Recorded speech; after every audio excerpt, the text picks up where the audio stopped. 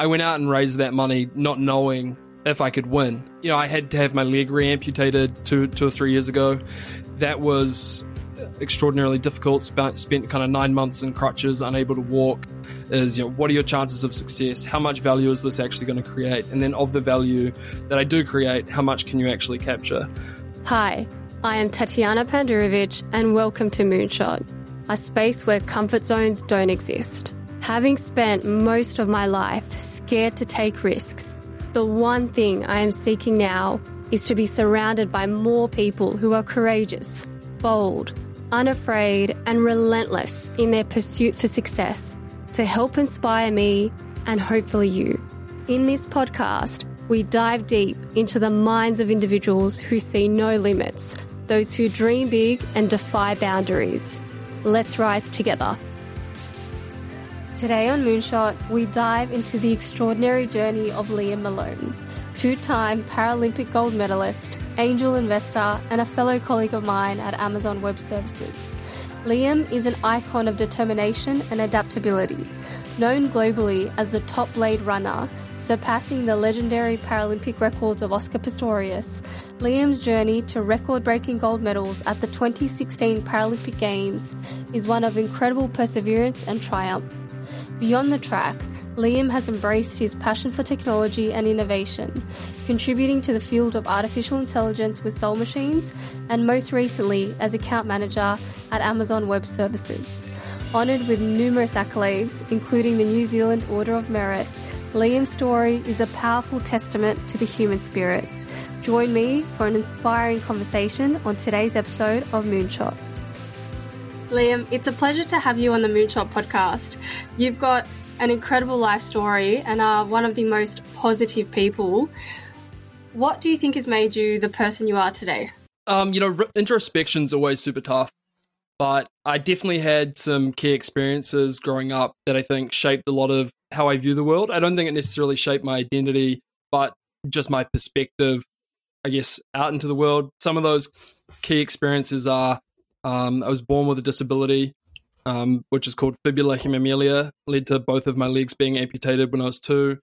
My mum was diagnosed with cancer when I was around 12. She died when I was 18. Made a number of terrible mistakes throughout my teen years and then kind of turned things around by going to the Paralympics, became a Paralympic champion, won 2 gold medals, and then have been fortunate enough to spend some time working in startups, artificial intelligence startups, and then, of course, as a colleague of yours at AWS. So, and then kind of outside of that, a little bit of angel investing, I guess a real zigzag of experiences throughout life. That's a lot. What really shaped your earliest childhood experiences? How did you live the life that you have? Because having a disability is unique in a lot of ways, just statistically. But not everyone with a disability or even without a disability even does half of what you've done in your life today. What was it in your childhood that really shaped you to be who you are? Well, you don't want to let statistics become self-fulfilling. And my parents very much took the view that because I had 2 artificial legs, it was not a reason to pull me out of participation in any event where having 2 artificial legs was clearly a significant disadvantage, whether that be like athletics or swimming sports or rugby on weekends. And so... You did rugby without both legs? Very, very poorly, I got to say. In retrospect, you'd be pretty happy showing up to a rugby match and seeing a kid with no legs on the other team. Would you? Or would you feel bad going in for a tackle? I think, there were a number of experiences where going in for a tackle didn't work out so good for people that were tackling me. Tackling 2 carbon fiber steel legs with a bunch of components on them isn't the best. But in general, I don't think any kid has that level of empathy at that age. So all smiles from the other teams in most instances. But where it was beneficial was that very early on, I experienced a huge amount of embarrassment and failure. And that was the cost of me participating in anything. And then as I've gotten older, the usual reason why people don't try things is the cost of starting is failure and embarrassment. And so that typically serves as a very large barrier. But for me, it's just part and parcel with the beginning of any activity. So that was really, really formative. And, another piece that was really important was that despite having two artificial legs, both of my parents took the view that my capability in something, even though I was failing at most things, was a byproduct of bad technology with the prosthetics, not my own natural skill set, if that makes sense. So, and capability. Yeah, I was always of the view that as technology got better, my ability to perform in certain physical tasks would get better as well. And that certainly played out to be true. And like some key experiences were like my first cross-country race. I think I came last by like 500 meters. And I went home, I cried naturally, as you would. And my dad told me that one day people would build me legs that allowed me to run faster than my friends. I went and parroted that at school, and then it eventually came true. So there were lots of small things like that where my parents were very optimistic about my long-term trajectory, but were forceful in making me experience a lot of embarrassment and failure in the path to get there. That's very ahead of the times, especially thinking about technological evolution and where you ended up getting to. In what other ways was your childhood impacted or even not impacted? Because it sounds like you were doing a lot of what any normal, normal's not the right word, but any kid without a disability would be doing. Normal is the right word. I think just like catching on that, part of the problem now is like people are very caught up in words. Like when I was growing up, you could have called me anything and it wouldn't have been a problem. And that was certainly the attitude that my parents taught me to adopt. And that's made life much easier. So certainly wasn't a normal upbringing by any means. And, it was those experiences that kind of allowed me to be a little bit more optimistic and try a few more things down the line. So you have had a lot of moonshot moments and you listed a couple of them out earlier. With everything that you've done, what was the most defining moment of your life? What was the biggest moonshot you've taken? Well, the Paralympics is the obvious one because I hadn't run in about 6 years. I mean, the last time I ran, my leg fell off in a 100-meter race at school. So I went out to the New Zealand public and tried to raise the $50,000 I needed to get running blades, which are the two prosthetics specifically designed for amputees to run on. And I went out and raised that money not knowing if I could win. And so that in of itself was a very naive thing to do. And it worked out. So in terms of moonshots, that would be the biggest one that I've taken. I would probably make the argument that since the Paralympics, there's been a lot of mean reversion in the sense of I've probably become more risk averse and probably haven't pushed the boat out as much as I should have. Why do you think that is? Going to the Paralympics, there's no fame that's attached to it, but there's enough publicity that you become more conservative in wanting to face any sort of public criticism. And, I'm a pretty outlandish character. I think it'd be very easy for me to be cancelled, for lack of a better word. And that's probably part of it. I had to have my leg re-amputated 2 or 3 years ago. That was extraordinarily difficult. Spent kind of 9 months in crutches, unable to walk. So just didn't have a chance to, pursue like a high risk kind of activity or initiative. Yeah, but physically, right? Like not in any other means. In another means too, because I was like in crutches on one leg is very inhibiting. And so I was pretty much constrained to a bed and a couch. And so much of life relies on you to be out in the world, networking with other people, working on other things in different environments, right? Even just getting to an office. And then on top of that, just like the medication associated with kind of leading into surgery and post-surgery just kind of was a major inhibitor from a non-physical point of view as well. I think I'm in a place now where I'm ready to get back to pursuing, I guess, what you would describe as more moonshot-based activities. And hopefully by July next year, I should have something on the ground and ready to run. So you talked about the really biggest defining moonshot moment as raising $50,000 to be able to actually invest in the technology needed to get to the Olympics in the first place. But where did that idea even come from? Well, at that point in time, I was a university student, binge drinking, and not successful in anything at that point in time. I'd spent the previous year in Perth as a courier driver and living on minimum wage, not really getting ahead, having no dreams. And so what was really important at that point in time when thinking about taking a moonshot is where with my skills, which was zero, can I create value and then capture a percentage of that value? And like starting a business wasn't a possibility.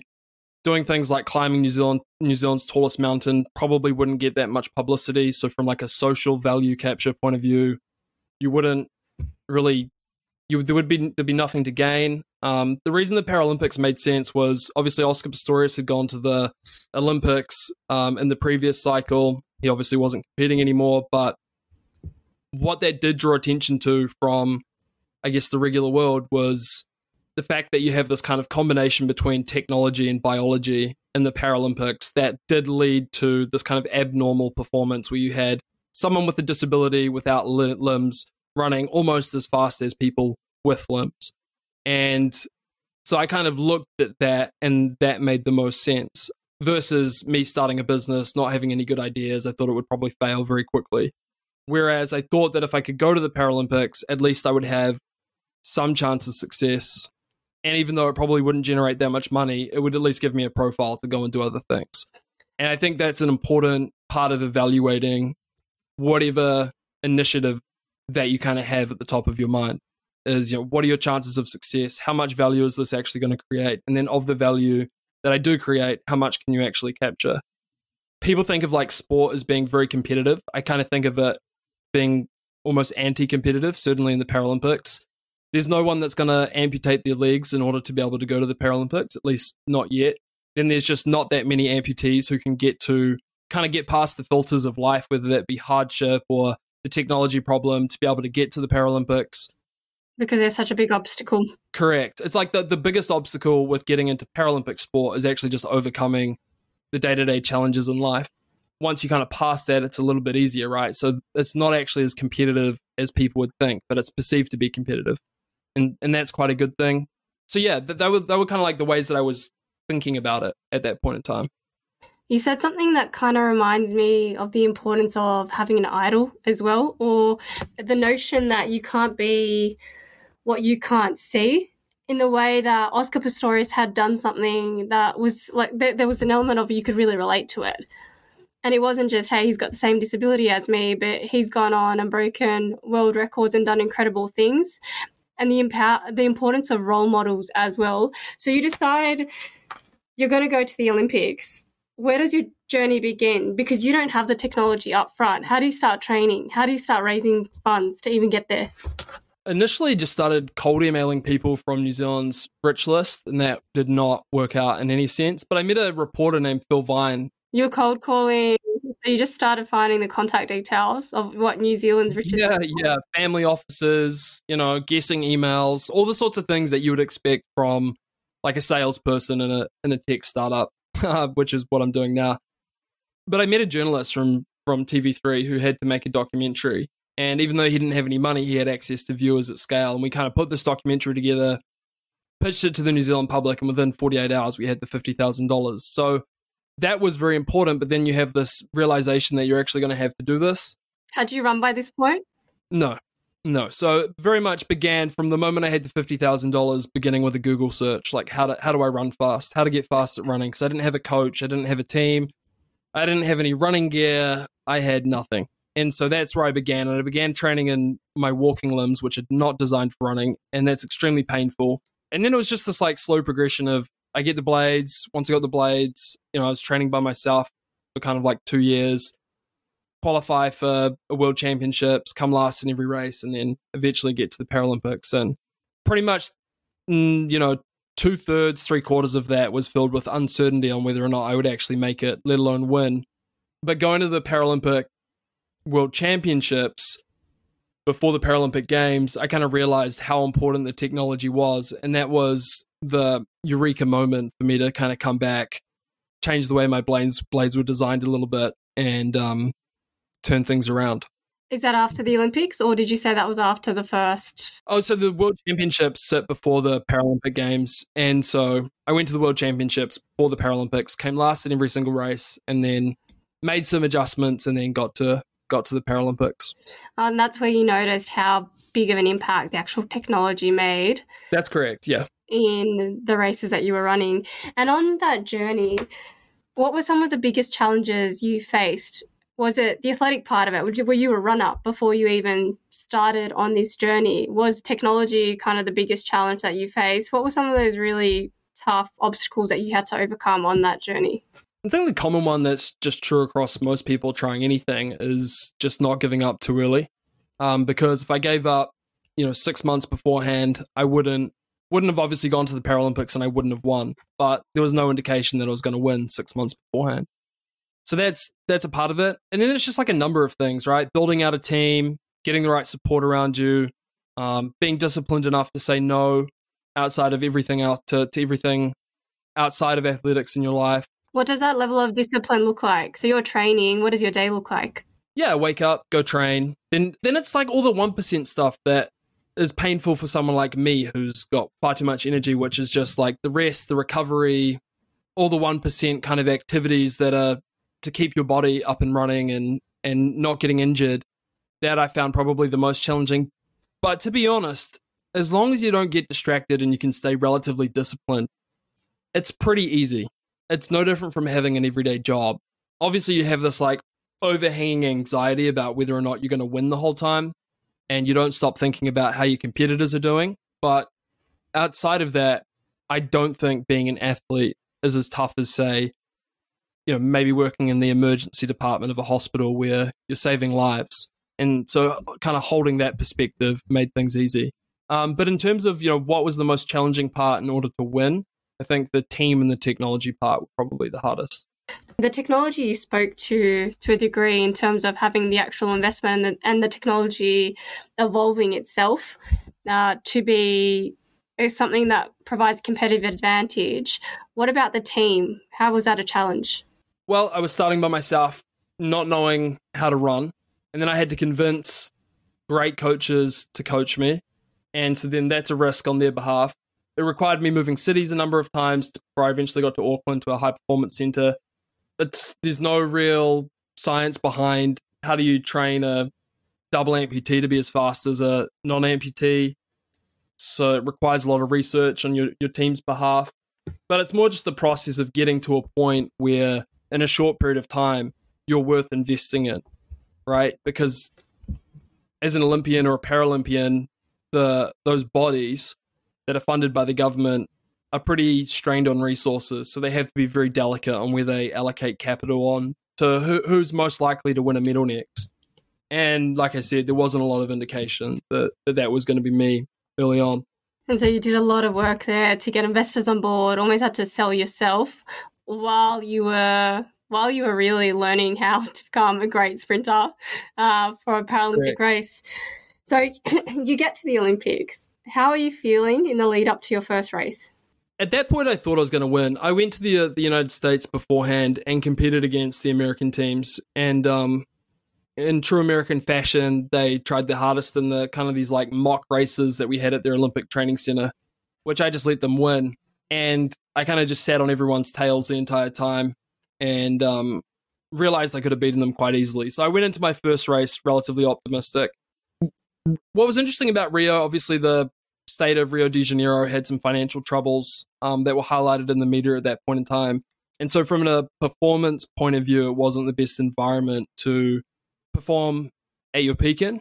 So that made it a little bit challenging. In what ways? This was the 2016 Paralympics. Correct. Well, they struggled to get the village completed in time.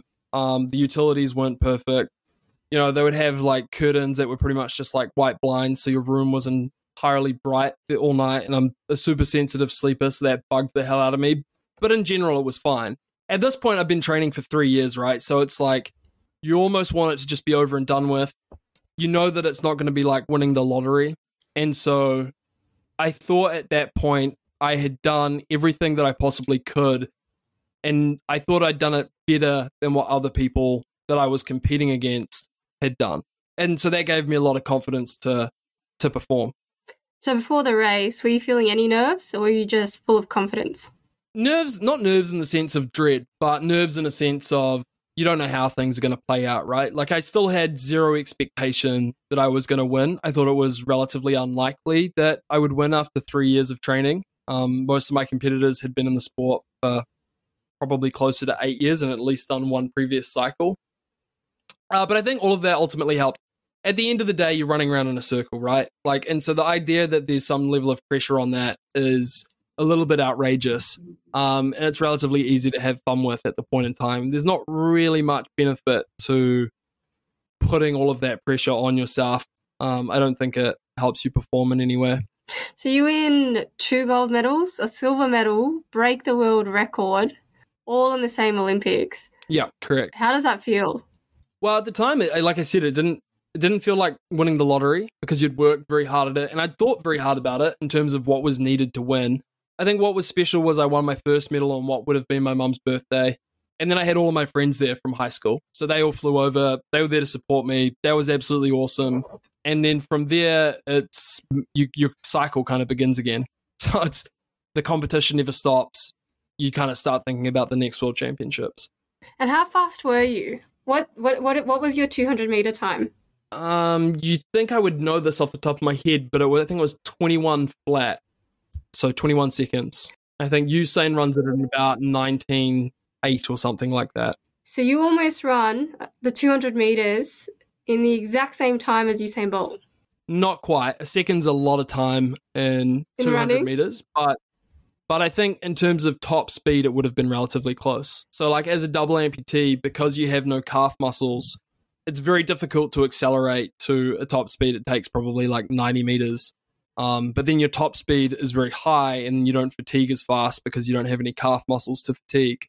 So who knows?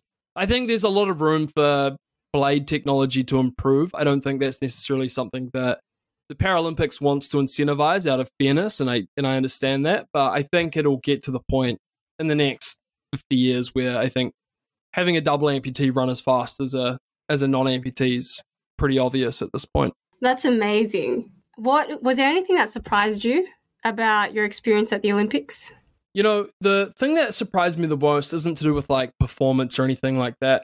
Being surrounded by 10,000 people with various disabilities, you see the variety and scale of human attitude. And I remember meeting a guy with no arms and no legs, and he probably had the best outlook on life. He could laugh at any word you called him. He could laugh. He could handle any joke. And then you'd meet people with minor disabilities who would feel totally victimized by their situation, even though they're at the kind of Paralympics at this point and life was serving them pretty well. And from what I could tell, they weren't, too inhibited by life. And it kind of made me realize that your state of happiness and your perspective on life is by and large a choice in many respects. And that has a profound influence on those people around you. It's much nicer to be around people who, no matter what circumstance they're in, are extremely optimistic, happy, and can have a laugh about their situation versus people who are always kind of looking to be negative and viewing their situation as, a form of injustice. That was probably the biggest lesson that I took away from going to the Paralympics. And I think it's true. That same situation's true across people who don't have disabilities. I would absolutely agree. And you're certainly one of those people who are extremely positive and generally optimistic. What fuels this positivity? Did you always have this attitude? Partly, it's hard to know. Again, introspection's hard. But like, do you want to be happy or do you want to be sad? And I think a large part of that is a decision that you go through life with. And I'd way rather be happy and be, fun to be around than the opposite. And that's pretty much just how I think about it. I don't think it needs to be any more complex than that. It's a much more enjoyable way to live. And so you have these pretty big achievements at the Olympics. How does your life change after that? Yeah, there's like some unexpected situations that occur. Received a phone call from the woman who built Vogue globally, who invited me to come and model at New York Fashion Week. There for diversity reasons, but whatever. So from athletes things to like models. that. Yeah, those things are hilarious. Obviously, the people that you meet, you do build that sort of social presence that you can leverage for the future, and you should, leverage it for pursuing the right things. In my opinion, never been interested in kind of like the influencer approach. More interested in leveraging that to, I guess, build on new pursuits. And then outside of that, it just kind of taught me that life's not really a lottery ticket and it's what you make of it. And that again was another big lesson that I was able to take away. And so just kind of giving me that confidence for the future that if you work hard at things, you think about things in the right way, you surround yourself with great people, success is relatively simple, no matter what you pursue. And so I think that's probably more important than any specific event or moment that was a byproduct of going to the Paralympics. Obviously, you get the Nike sponsorship and everything else, and that's really cool. But it's, I guess, the attitude shift that's kind of sticks with you through time. And what was your mindset like after that experience? Did you continue running? Did you decide to pursue something else? What was next for you from that point? Yeah, I decided to continue running. Where it went wrong was I ended up with an injury that put me in crutches for a year. Then I missed the World Championships. Then the Paralympics changed the way that blades could be designed to make it more even.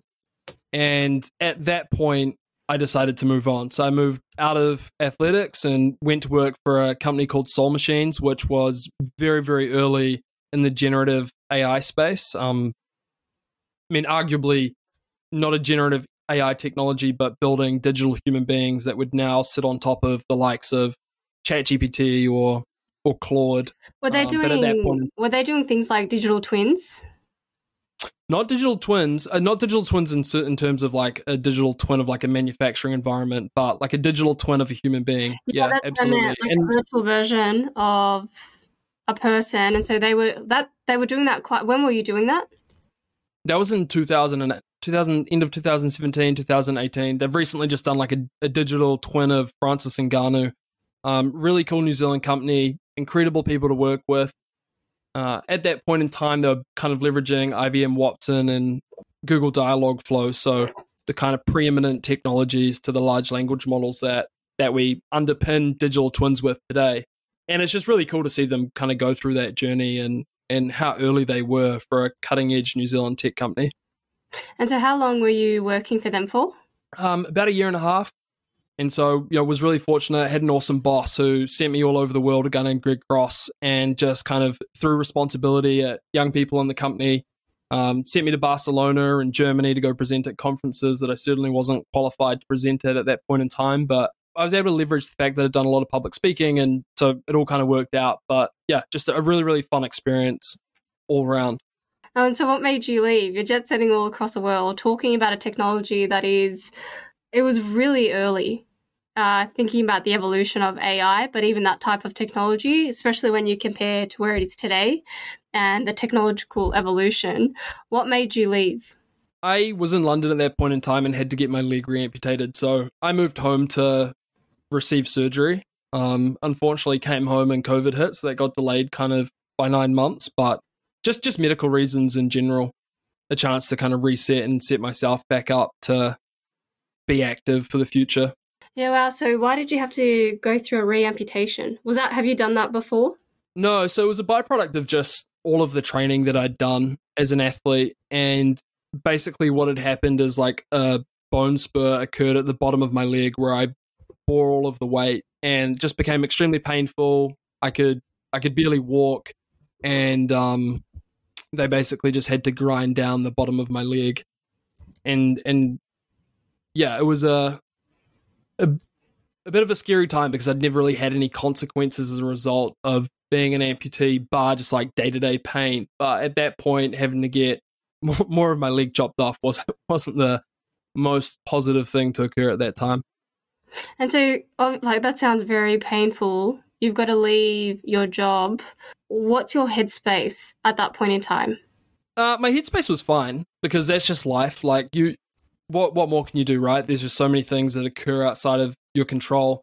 I had watched my mum go through numerous surgeries with her cancer, and she kind of just kept battling on. And so I think the general, attitude to life is to just kind of keep getting up, keep battling on, and away you go. There's, again, that you can think about these things a lot in the moment. I don't know how helpful that is, because typically it's just the sun's going to rise again, and you keep on carrying on. You speak about your mum a lot. Did she have a big impact on your life? Yeah, she certainly did. She was a hard lady. She was very optimistic. She never let me get out of anything. She defined a lot of the way that I see the world today. And She died very young. That was very impactful. And so, I've just got to be really grateful for the time that I had with her and the way that she shaped me. It's just one of those few people that you get to come into contact with in life. And my dad too, who, were the right people to raise a kid facing uncertain circumstance with having a disability. And how do they show up for you throughout your life? So you talked about some of the traits that they had that you've evidently taken on board as part of your character and personality as well. How did both of them shape who you've become today? I'll give you an example from my mum. When I was in my last year of primary school, my leg fell off at a 100-meter race, and she wasn't even there to watch, but she showed up kind of 20 minutes after, once the school had called and notified her that my leg had fallen off in front of 1,200 kids. And she showed up with a roll of duct tape to tape my legs up and to make me run the 200 meters afterwards, knowing full well that I would lose, right? Because at this point in time, my legs were made of like wood and rubber and crappy fiberglass. So that was the type of determination that my mum had to ensure that I didn't quit on anything just because it was tough. And then was just incredibly empathetic at the same time. She did acknowledge that it was, life was hard for me at that time in certain circumstances, but they did a pretty good job at making it normal. Dad was the same, like just very optimistic, always said the technology would improve, said that my life would work out regardless if I just had the right attitude and worked hard at things. So really basic parenting concepts. And I think maybe the one that's lost today is just allowing your kids to get out of things because, fear of embarrassment or fear of failure. It's super important, isn't it? Just to get used to that feeling, because if you want to achieve anything of significance in life, you've got to go through those feelings and emotions. Absolutely. What do you think it takes to be successful in any pursuit in life? Again, you need to be able to find the right thing. So I think if you focus on something that's hyper competitive, it's very hard to create like a marginal increment in value. And so like if you looked at something as like hyper competitive as maybe my friends who went to law school or maybe even med school, you're competing with like the brightest minds. There's thousands of people who do it, and it's extremely tough to maybe separate yourself from the pack. And so I think working on things that are unique is somewhat important. You obviously have to have some mix of talent and then the kind of social aspects, being able to bring a team around you, having the discipline to continue at something when you're not succeeding. You need to be, have some level of luck. You need to be born in the right country in some respects. Then there's just like a whole lot of uncontrollables that I think, you have to try and account for in advance to ensure that whatever it is that you're pursuing doesn't fail. Those would probably be like a list of them. Obviously, the ambition part's massive as well. Like you're not going to succeed at anything without some insane level of ambition. But again, it really depends on what you're pursuing. And I think you mentioned to me when we first met, I think you said you had pursued a venture of your own as well. You had an e-commerce store at some point. How did this come to be? Well, I had to get by when I had when I had my leg re-amputated. So when I was kind of bedridden and stuck at home, I needed something to do. What a better time to start a business. Yeah, exactly right. Well, I mean, I was taking all this tramadol and stuck in bed, and you can only work intermittently. And I was actually trying to interview for jobs at the time, and I would show up to these job interviews in crutches with like this cast around one leg, right? So I'm showing up as like an amputee on one leg in crutches with this giant cast, not knowing when I'd be able to walk again. And so it was quite the sight. But that was kind of the instigator for me to just kind of rely on myself. It's just relatively easy. Then you kind of go out and look for products that are selling well in foreign markets in the US or in Europe, and it's relatively easy to replicate for Australia and New Zealand. And so you just kind of go through this methodical approach, and it's surprisingly easy. It got harder at the end of COVID when you kind of had this bullwhip effect across supply chains where you were having increased shipping costs, manufacturing costs out of China, storage costs here in New Zealand, which made it much harder to kind of price product, predict demand, and all of those things. And so for me, that was really about riding through the surgery and this kind of like, not health scare, but for lack of a better word, health scare, and then kind of realign myself back to technology, which is what I'm passionate about. And that's how I ended up being able to come and work with you. Amazing. And what's it been like being at Amazon?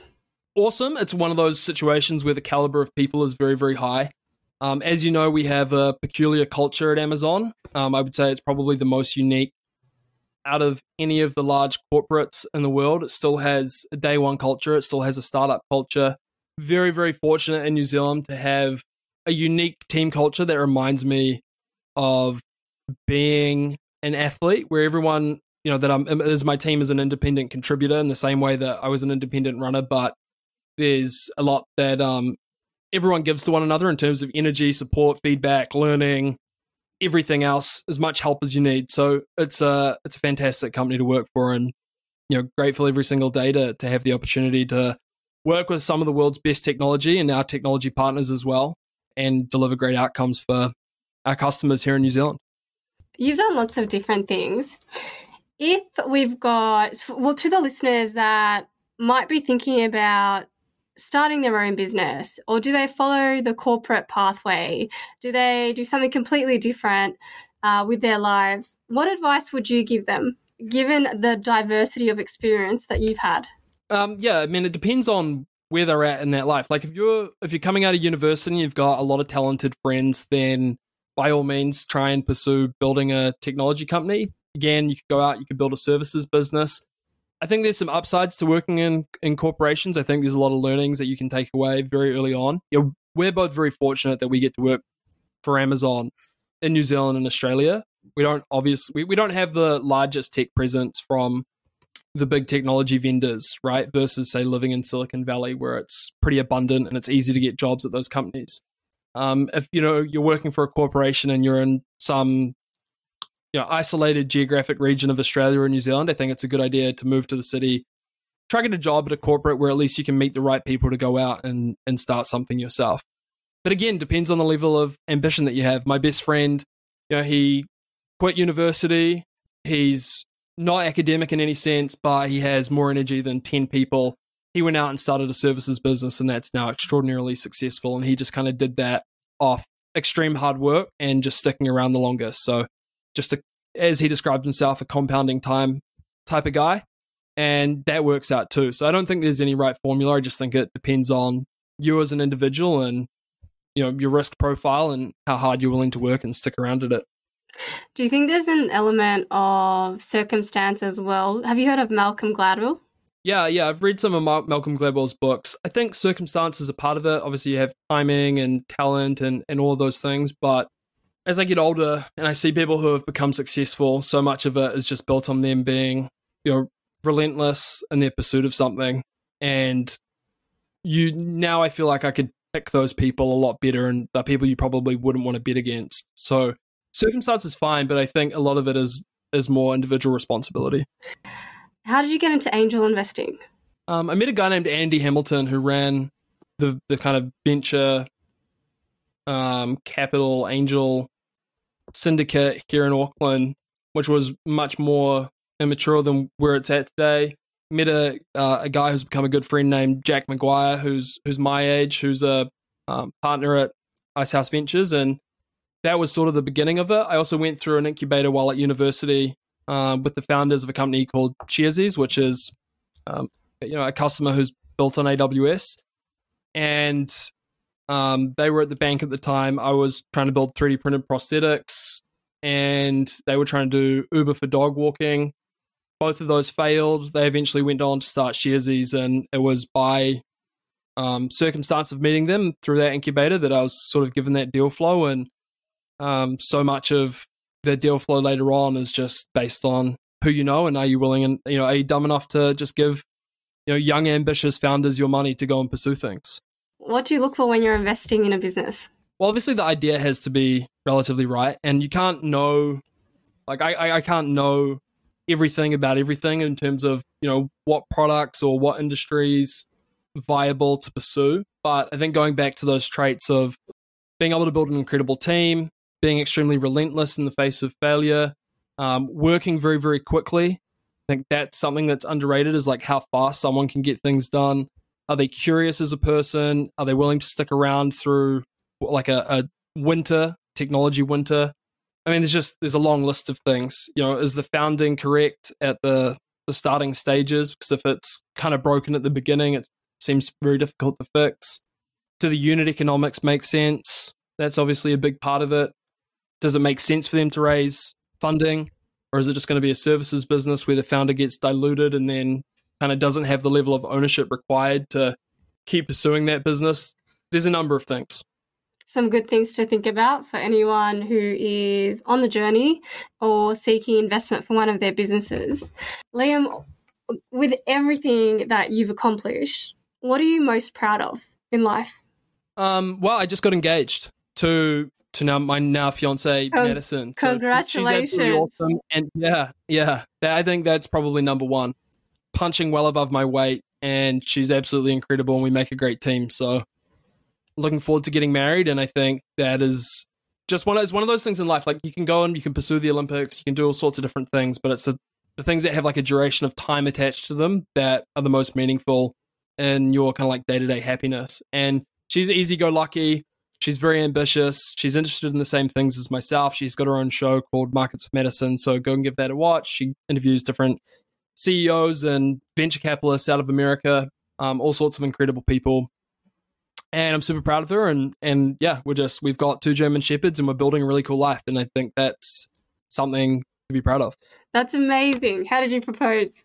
Not very well. I had both of the dogs with me and I got down on one knee at the beach and she was like, the dogs don't want to go for a walk because my German Shepherds are crazy. They were just going nuts at one another.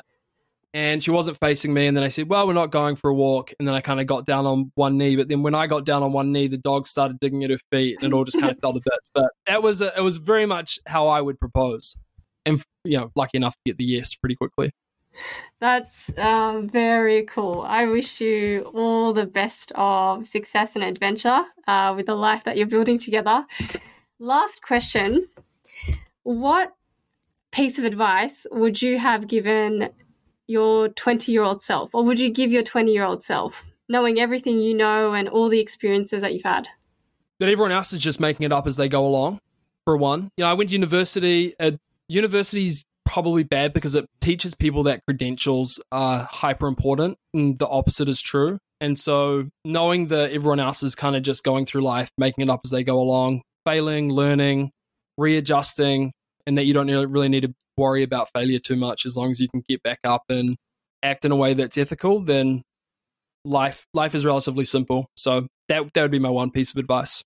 Liam, thank you so much. You've got the most incredible mindset, have done so many amazing things to date, and you've still got a long way to go.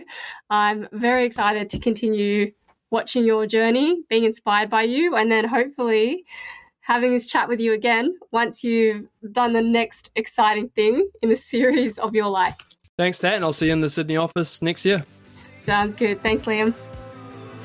Thanks for tuning in to this episode of Moonshot. If you felt inspired today and are curious about taking your own personal growth to the next level, check out my performance coaching website at leadwithtatiana.com. For more insights, stories, and behind-the-scenes content, follow me on Instagram at tatiana.moonshot. And if you have guest suggestions or topics you'd like explored, send me a DM. I'd love to hear from you. See you soon for another inspiring conversation that might just be the catalyst to the growth you've been seeking.